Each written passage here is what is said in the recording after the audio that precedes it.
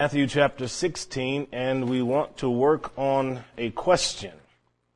Jesus asked the question, who do people say that I am? Or say I am. Matthew 16, beginning with verse number 13. When Jesus came into the coasts of Caesarea Philippi, he asked his disciples, saying, whom do men say that I, the Son of Man, am? They said, some say that thou art John the Baptist, some Elijah, and others Jeremiah, one of the prophets. He said unto them, but whom say ye that I am? Simon Peter answered and said, thou art the Christ, the Son of the living God. And Jesus answered and said unto him, blessed art thou, Simon Bar-Jonah, for flesh and blood has not revealed it unto thee, but my Father, which is in heaven. So let's have a word of prayer. Father, we're grateful again to be able to fellowship. It's always nice to be able to gather with saints that love you and love your word. For a few moments tonight as we look into the scripture, give us ears to hear and let me teach clearly. We're so grateful that you so loved the world you gave your only begotten Son to die for us. We praise you in Jesus' name. Amen. Amen. This certainly is one of those passages that stand out in people's memory because the part in verse 18 where he says, upon this rock I'll build my church, you have large segments of the church that consider that one of the foundational stones of their own existence. But the Gospel of Matthew tells us a lot about Jesus' ministry in the region of Galilee, which would be northern Israel. Verse 13 speaks of Caesarea Philippi. Originally, this area was called Peneas or Peneum. The reason for that is because Caesarea Philippi used to have a very vibrant location where people came and worshiped the god Pan, which was one of the Roman gods of fertility and lasciviousness and sexual fornication and all of that kind of a thing. And one of the rulers later on changed the name from Perea to Caesarea after Caesar, and then gave it Philippi after himself. So when we think of Caesarea Philippi, let's think of a mountainous region in northern Israel, and then in one of these large mountains there is an open cavern, very huge. Thousands of people can gather. And inside, there was a hole that went down into the earth, and it's that place they called the gates of hell. The Romans were under the impression in their mythology that some of the gods could come up and go down from that particular location. When Jesus goes on to say to Peter then, the gates of hell shall not prevail against it, talking about his church, then quite naturally, people would understand him to be making some kind of allusion to this big, huge cave that's there. Saying that despite Roman mythology, that the church of the Lord Jesus Christ would be stronger, it would be indestructible, and no matter what religion is present in the earth, no matter how big it is, how many people are worshiping in it, it would never be able to defeat the church of the Lord Jesus Christ. So then verse 13, having given that little bit of context and background, he poses a question to his disciples, and I like the question because he says, what are people saying about me? What are the rumors? What's the scuttlebutt? You folks are connected with a lot of the people. What exactly is going on? It's not like Jesus was isolated and he himself wasn't involved with the masses of people, but the disciples, I'm sure, would have been engaged in conversations he wasn't engaged in. He was teaching and things of that manner. But why would he want to know? I mean, most people, if you ask them, would you be concerned about the gossip and the rumors about you in the community? Most people would say no, even though they really do want to know what's being said. If you don't believe me, why do you think social media is so popular? I have preacher friends that can sit down on Facebook for hours because they want to know what's going on in the lives of other people. Okay, then who does everyone say that I, the Son of Man, am? So that's the question. What's going on in the community? What is it that people are saying? Well, the scripture says a good name is rather to be chosen than silver or gold. If someone was running down your name, would you want to know? If somebody was slandering you, would you want to know? Of course you would. Who doesn't want to know the juicy tidbits of what's going on and what people are saying, especially if you're the center of the conversation? Most people do want to know. And when you find out, then, you have to, what are you going to do with the information? They told Jesus, listen to the reply he got in verse 14. He said, well, some folks are saying you're John the Baptist come back from the dead. Well, that's what Herod thought one time.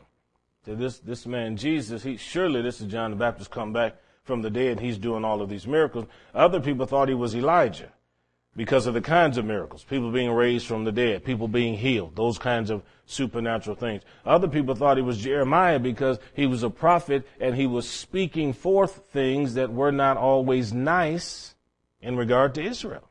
Jeremiah had a lot to say about judgment and doom that was coming to the nation of Israel.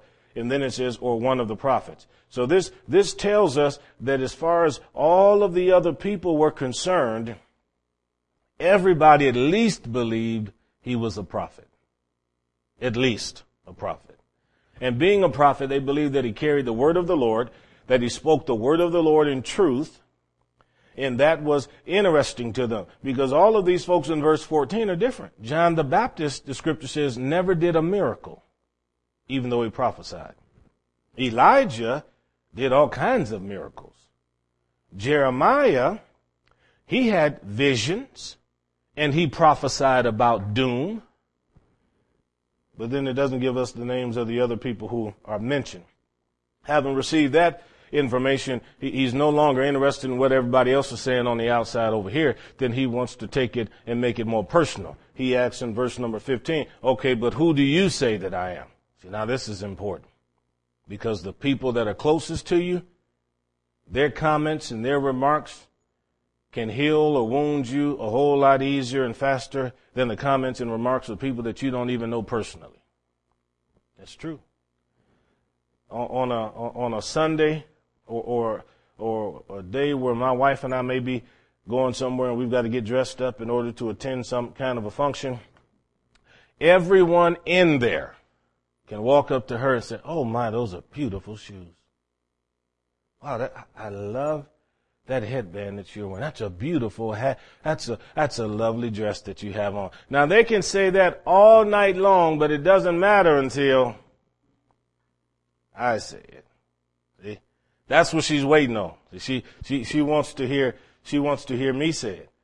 Because there is in the relationship something that is important because those that are closest to you are able to affect you in greater measure than somebody else. To give you another illustration, as well as she knows me and I know her, I can push buttons in her life that nobody else can push. I know I can because I do it all the time. I push buttons I don't even know exist. And it creates sometimes tension. So when Jesus says to them, okay, I'm interested in what you think. You've been walking with me now for months, for years. You've seen the miracles. You've heard me teach. You've been with me at mealtime. We've spent the night together. We've fellowshiped. I've been with your families. I've done what I could to equip you and help you and to train you and transform you into fishers of men. What do you think about me? And I love the answer Peter gives in verse 16. He's the one that speaks up.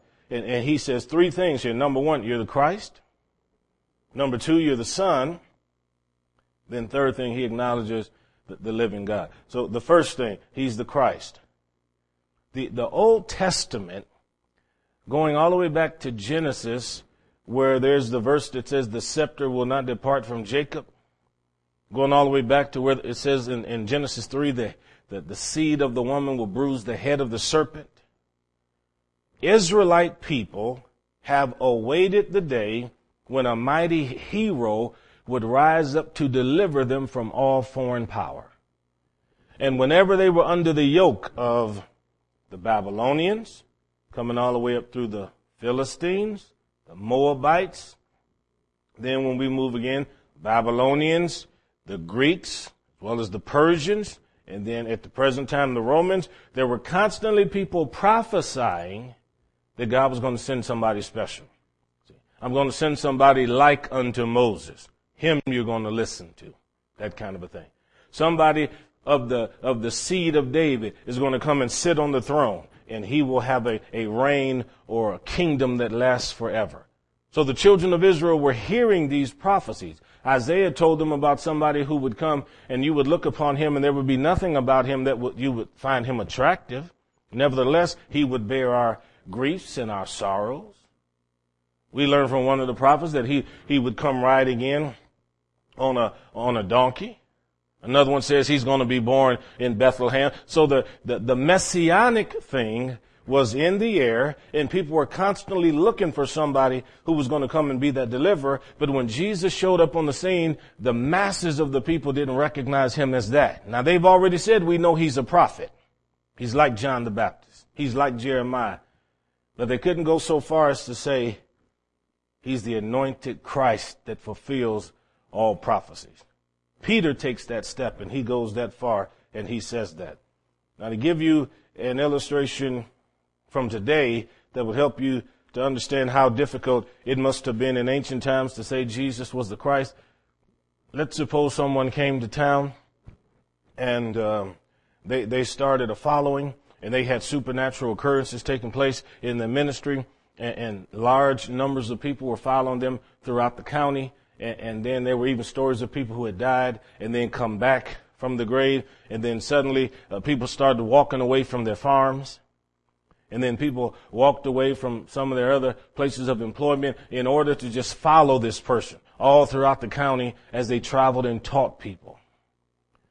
Now, you know as well as I do, if people started saying that person is the Christ, we believe that's the anointed one that God has sent to lead us in this generation.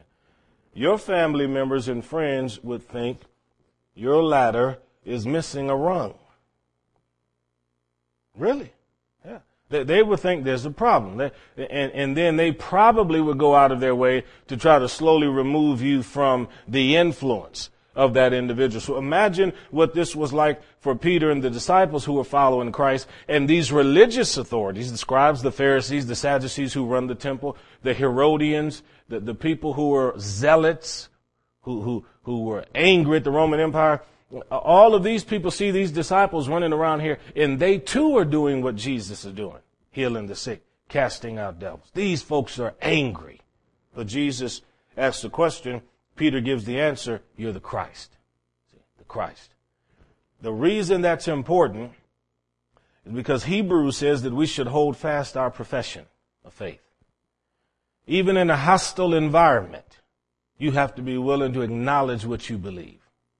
Even if you're surrounded by people who deny that the Bible is the Word of God, that Jesus is God in the flesh, that Jesus died on the cross for somebody's sins. When they mock you, when they laugh at you and they say, you need to just leave all that church stuff alone, it's at that point, just like Peter, you should open up your mouth and say, He is the Christ.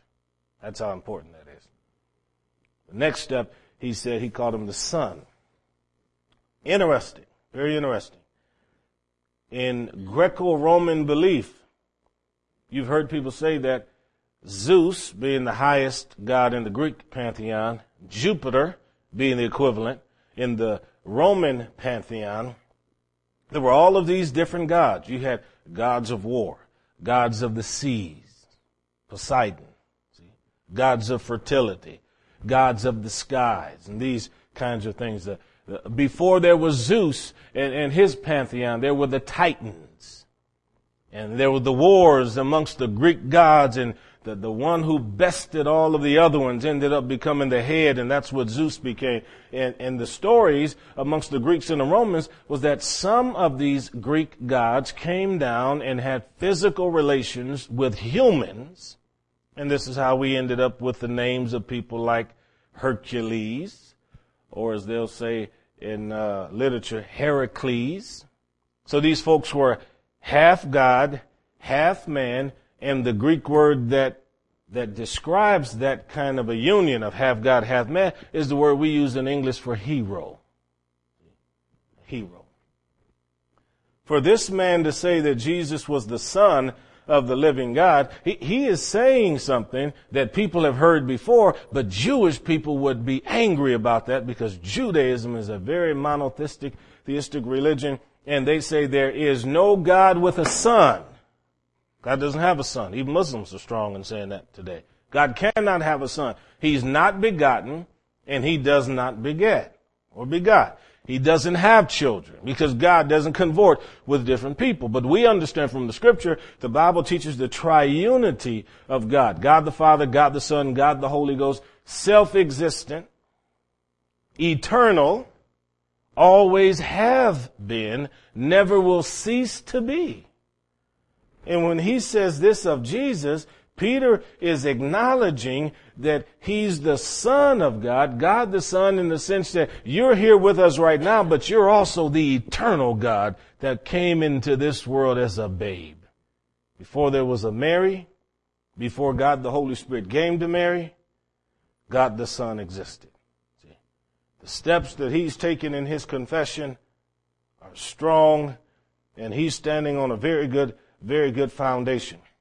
Now, I'll be honest with you. When you try to describe the Trinity to people, it's not easy.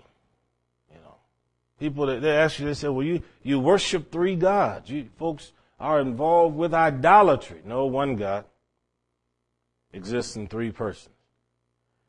They say, well, if he exists in three persons, it's three gods. No, one God exists in three persons. Same mind, same substance, one God. One God. When the scripture says in Genesis 1:1, in the beginning, God. We're talking about God the Father, God the Son, God the Holy Spirit. When Genesis 1 says, in the beginning was the Word, and the Word was with God, and the Word was God, and then goes on to describe Christ as the Word made flesh, John 1 verse number 14, it's explaining to us that the Father and the Word, the Son, they're one. When Genesis 1 gives us the creation narrative, Colossians chapter 1 says that by him and for him all things exist, and they were created for his glory. That is to say that God the Son was as much involved with creation as God the Father. And if you read the book of Psalms, then you'll understand that God the Holy Ghost was just as involved in everything else. We have a tendency to try to allocate certain roles to them. So we'll say, according to Ephesians 1, God the Father is the architect and he plans. And then we'll say, okay, God the Son is the one who enacts the covenant or the redemption. He's the one that came and died for us. But God the Holy Spirit is the one who applies the covenant or the redemption because he's the one that regenerates.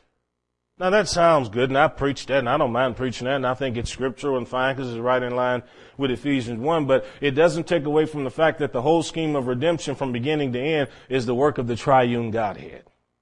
The Father, the Son, and the Holy Spirit. He says, you are the Son of the living God. Now when he says the living God, the Bible says God is not the God of the dead, but the God of the living. So the people who need God the most are those that are yet breathing.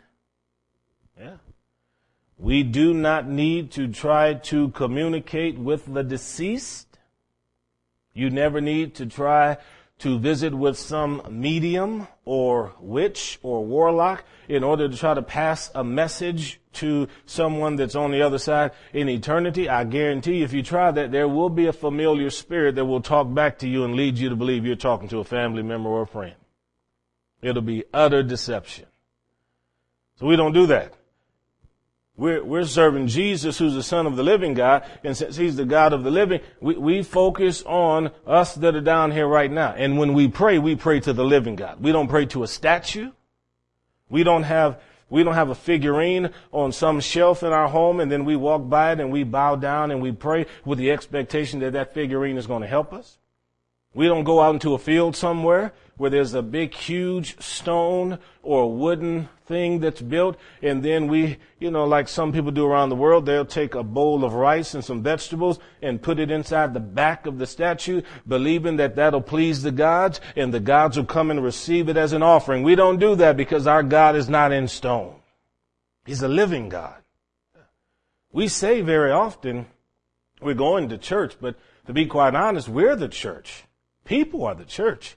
The building is just a place where Christians gather together. God doesn't live in sheetrock and shingles. He doesn't live in a concrete floor and carpet. He lives in the hearts of people. So when all the people get together, wherever 2 or 3 are gathered together in my name, I'm there in the midst of them. It's the living God that we serve. That's a good thing to know.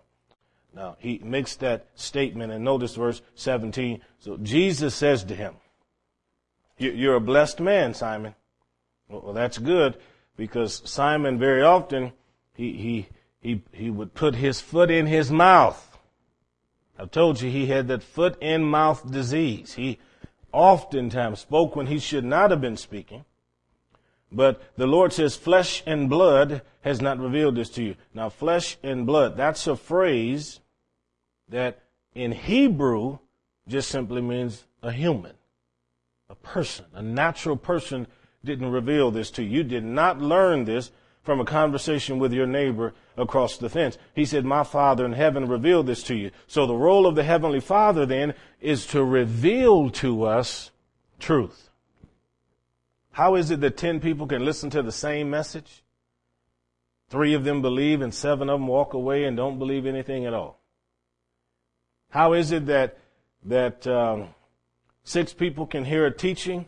All of them will hear it on a different level because they will hear it in accordance with what's going on in their life and where they're living in their life and things like that. And the Spirit of the Lord is the one who's bringing revelation and bringing truth. So wherever you are in your Christian walk, when someone's teaching Scripture, because Scripture is a living thing, and the Bible says it's sharper than a sword, and it's able to cut down into the marrows and joints of the body, the Word of the Lord is able to deal with things in you that the natural eye is unable to see. Your neighbor has no idea what you're going through individually inside in your own heart, but the Spirit of God is able to see that, and He's dealing with you about this, He deals with you about that, and that is Him revealing to you truth. And that's why some people become Christian, and they do it without ever telling anybody. Or they become a Christian without having told anyone. And you ask them, well, when did it happen? Some people can tell you exactly when it happened. Or other people, they can't tell you exactly. They just know somehow that truth was revealed to them and they have believed it. But it comes from God. It comes from God. And it's a matter of revelation. The Bible says that this book here, holy men of God spake as they were moved by the Holy Spirit.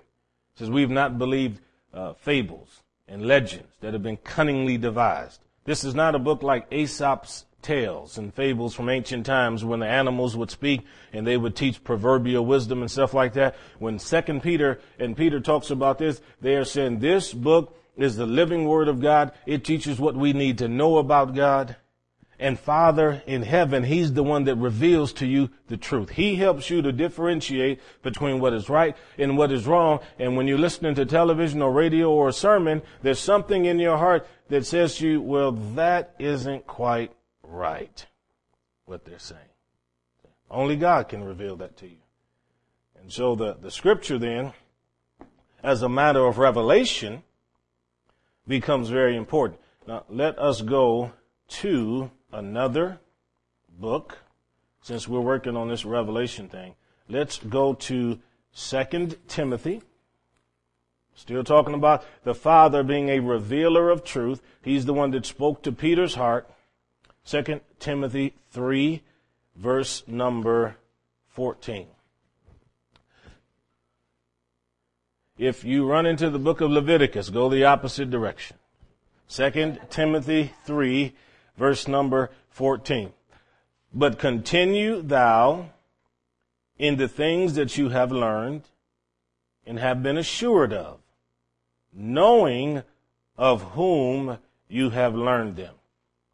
So he's saying be confident about what has been taught to you and confident about the relationship you have with the person from whom you learned it because they have taught you truth. And then he says, verse 15, from a child, so you can see kids are able learners.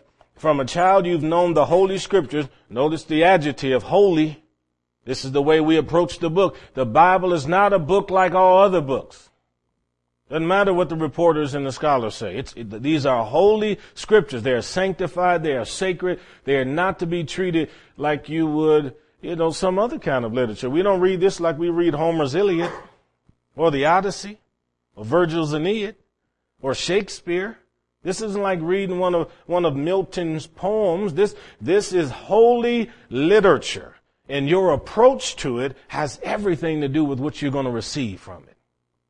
Because if you come to the scripture and you think the book is no different than a history book that you can buy at Barnes and Nobles or somewhere that you can get online at Amazon.com, once you start looking at this book will never touch your heart if you don't approach it with the right mind and the right attitude. Holy scriptures, he says, that are able to make you wise. I've never met anybody that did not want wisdom. But then it specifically says, wise unto salvation.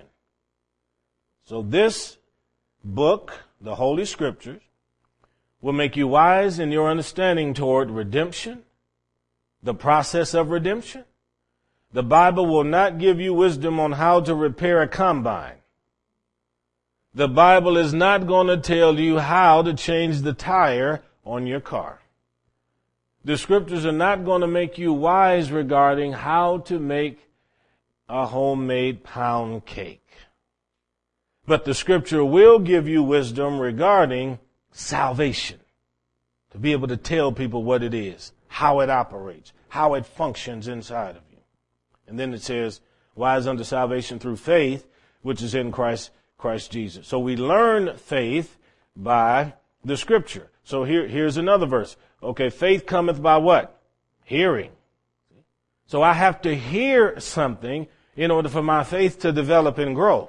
If I don't hear something that is causing my faith muscles to get bigger and stronger, then that's going to mean that my faith is not going to grow.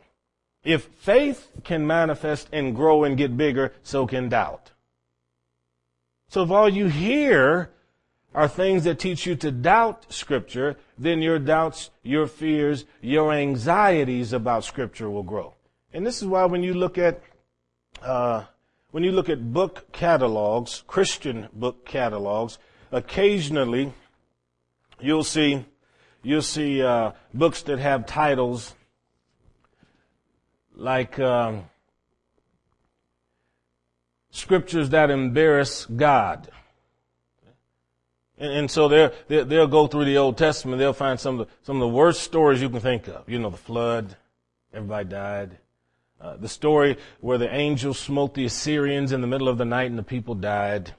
The story of the Red Sea parting, and then the Israelites being delivered, and then the Egyptian people dying. And then they'll look for all of those scriptures and put them all together in order to demonstrate to you that the God of the Old Testament, he's really not a just and fair and nice God as everybody thinks. See, their approach to Scripture is different than the approach of a believer. And so they will say that the Christian approaches the Bible superstitiously. Their mind is bound to antiquated beliefs from thousands of years ago, and they'll say that we're free thinkers and we're liberated in our thought without knowing that the Scripture teaches that their minds also are bound, but bound to and by sin. See? Sin. So the approach to Scripture has everything to do with a person's faith and how they're going to receive from God. When we look here, and it talks about wise unto salvation through faith which is in Christ, the person who doesn't have faith, I guarantee you they won't become wise unto salvation in this book. Because they approach it with a hostile attitude. I'm going to prove that Jesus did not die on the cross, and that Matthew, Mark, Luke, and John didn't write the Gospels, and that some of what they said is historically wrong, and I'm going to demonstrate that, and I'm going to prove it. Well, you can work really hard to do it, because there have been people for a couple of thousand years trying to do it, and there still are Christians on this earth. It's not going to change. Long after the last skeptic has died and gone to an eternity without Christ, there'll still be a church. Because Jesus already said, I'm going to build my church in the gates of hell. See, other beliefs, other doctrines are not going to prevail against it. Now, some of you are probably familiar with that man during the Enlightenment, Mr. Voltaire. They said Mr. Voltaire was a very, very angry man when it came to religion and did not care at all for Christianity. And I've read a few of his letters that he wrote to religious people, and he was very disrespectful and irreverent with the way he addressed them and some of the things he said in his letters. But this man, he used to talk about how one day you'd have to go to a museum to see a Bible because it's going to become a relic. And I don't know how true it is, but they say when he died, they say some publishing house purchased his home and turned it into a Bible printing place. Isn't that something? That's ironic, isn't it? Yeah, just turned it into a Bible printing place. Now I do know, because I've read the story of how he died on several occasions, and they say when he died, he was a man, he's an infidel. Didn't believe in God at all. But he was getting so delirious in his mind that he was laying there and he was screaming out, calling out the name of God. And then the next moment he'd turn around and cuss God. And then the next moment he'd turn around and think that he was Jesus. And then he'd turn around again and start calling out to God. All of this. And they said when he died, he was screaming, he was yelling. And they had interviewed the caretaker that he had the end of his days, and the caretaker was a Christian. And interviewing her, they asked her about his death, and her words were, and I'll never forget, her words were, if I lived another lifetime, I never want to be at the bedside and see another infidel die. See? Because his death was so loud, so violent. He was so tormented by what he knew to be true. See? That's what makes the problem with the devil so bad. He knows the Bible to be truth, but he fails to be able to grasp it and believe it and act accordingly. So he torments everybody who's involved with it. The scripture says in verse 16 now, and we're still working on God being the revealer of truth. It says, all scripture is given by inspiration of what? God. See? Inspiration. Inspiration is a word that we use fairly loosely. We will say, I read a book and that book inspired me. See? We'll listen to a song and we'll say that's a very inspirational song. Nothing wrong with that. I'm not getting on you about that at all. I'm just saying the different nuances of the word inspiration. But when Paul is writing here to Timothy, he's using this in the sense that men who were involved with the compilation of Scripture had the Spirit of God so operative in their life that when they began to write certain things, even though there was no loss of their own personality and temperament, no loss of their own vocabulary and use of syntax and idiom and language and all of that, they were able to write what it was exactly that God wanted them to write, as though the king himself were putting the thoughts in their head. That's what it's talking about. It's not saying they were a robot, and it wasn't saying they didn't have the ability to change their mind, but what it is saying that the inspiration of God was so powerful and influence in them that they wrote what they wrote. And if it's inspired of God, then it can't be contradictory. See? If it's inspired of God, then it has to be somewhat infallible, inerrant. It has to be perfect. If salvation is true, and it is, and we believe regeneration is true, and it is, then if I'm born of him who is perfect, then I'm perfect in my new birth. That's not to say I'm without sin. That's to say that my new birth, my regeneration was perfect. It's not like when you became a Christian, you were partially born again. That's what I'm saying. Okay. You weren't born again with defects. So that when you think about it, you say, well, I know I'm a Christian, but I'm not really sure I'm all the way a Christian yet. Well, you're either in the kingdom or you're not. You read the old Puritans who were here in America 200, 300 years ago, and you read some of their diaries. I'm trying to think of the gentleman that died in Jonathan Edwards' home, who was a missionary to the Indians, and Jonathan Edwards wrote published his diaries. It'll come to me. But when you read some of the diaries of some of these Puritans, and they tried to describe their new birth, it seems like it was an agonizing process. They wanted to become Christian, but they never could be sure that they were really Christian because they weren't sure if they were elected by God. So they would read and hope that they were Christian, and then on Monday they would really feel like they're saved and had a great day and felt like the grace of God was helping them. But by Thursday they had so many internal struggles that they didn't really believe that they were part of the elect, and some of them died without any true assurance in their heart. But God gives you assurance when you believe that you're born of Him that is perfect, and that you're perfect in being born of Him. See? God gives you the assurance. The sin nature within all of us, which gives us the propensity to sin, to do evil, which makes us susceptible to yield to sin. That isn't done away with when you become a Christian. It's just simply somewhat disabled. That's why the scripture says, reckon yourself to be dead. Whereas before, when you were in sin, you were incapable of ceasing from sinning. You just did it because it was pleasurable. You enjoyed it. When you truly become a Christian, God gives you the ability now, in the midst of temptation, He says, with every temptation, there's a way of escape. You can now say no. You don't have to pick the needle up again, stick it in your arm. You do not have to use your mouth to swear at somebody. You do not have to be an alcoholic. You can say no. See? God gives the ability. See? That's all in the new birth. But the scripture says, be renewed in the spirit of your mind. If you don't teach people these things when they become a Christian, then they'll become a Christian and still live exactly like they lived before they were saved. And the Bible calls that carnality. Person living as a carnal person. Because they've never been taught that God gives me the ability now to say no. Now, people don't always say no. But that's not His fault. See? That's on us.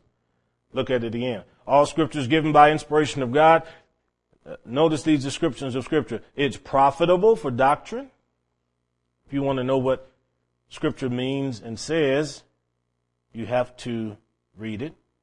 It's profitable for reproof. If you need to be admonished or told that what you're doing is wrong, read the Bible. The Bible will show you where you're doing right and where you're doing wrong. When we reprove someone, we're constructively explaining to them why that behavior was incorrect. That's reproof. Yeah. For correction, there we are again. See, when you correct a person, you're taking something that is being done improperly, something that's not being done right, and you're trying to put it in its right place so that if it is done the right way, it will produce profit in a person's life. Okay? That's what Scripture does. If the Scripture says if you put your hand to the plow and look back, you're not fit or qualified, that means if I put my hand to the plow and I look back, I'm doing it incorrectly, because you can't plow a straight row if you're looking this way. So things going to be all over here and back and forth. Now, every year at harvest time, I start begging farmers, please let me run the combine. And I can't get any of them to do it. And I say it over and over again. Why? Let me run the combine. I said, Pastor, you don't know anything about that. I said, what difference does it make? You just have to go straight, right? And just got to grab some stuff, and then it'll toss it into the thing, and then you auger it into something, and somebody's going to carry it somewhere else. Just let me do that. I can get her done. I said, all the rows won't be straight, but I guarantee you by the end of the day, I will have covered all the ground that you want me to cover.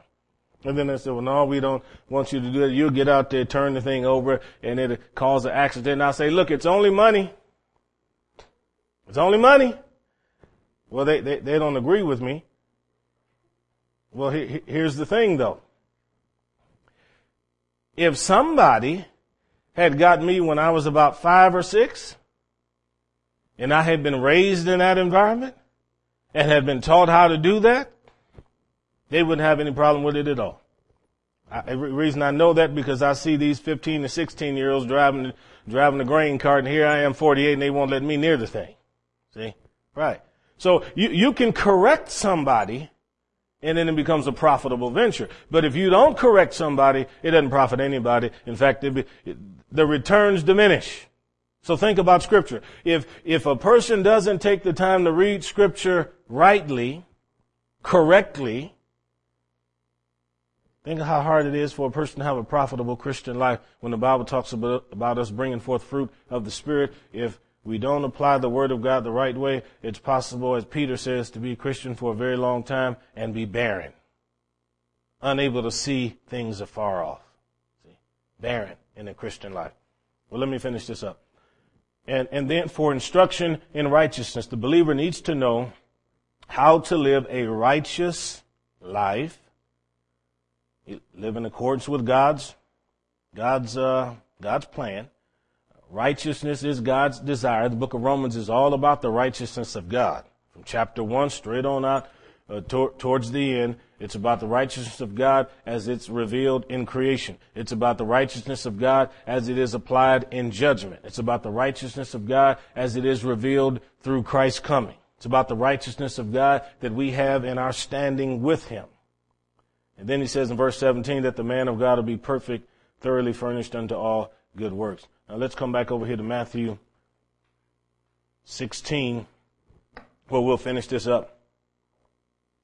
Notice then, flesh and blood didn't reveal this to you, but my Father which is in heaven. So it's God that brings the revelation to us. He speaks to us in our devotion time. He speaks to us before we go to sleep. He speaks to us clearly so that we can walk with Him every day and have confidence about what we have learned. And we have to stop right there because we're all out of time. Oh my, our Heavenly Father. Well, let's pray. Father, we do love You and we thank You that Your word is true. We're so grateful that when You open up our eyes to behold the truth, that we're able to change. We want to be transformed by truth, Lord.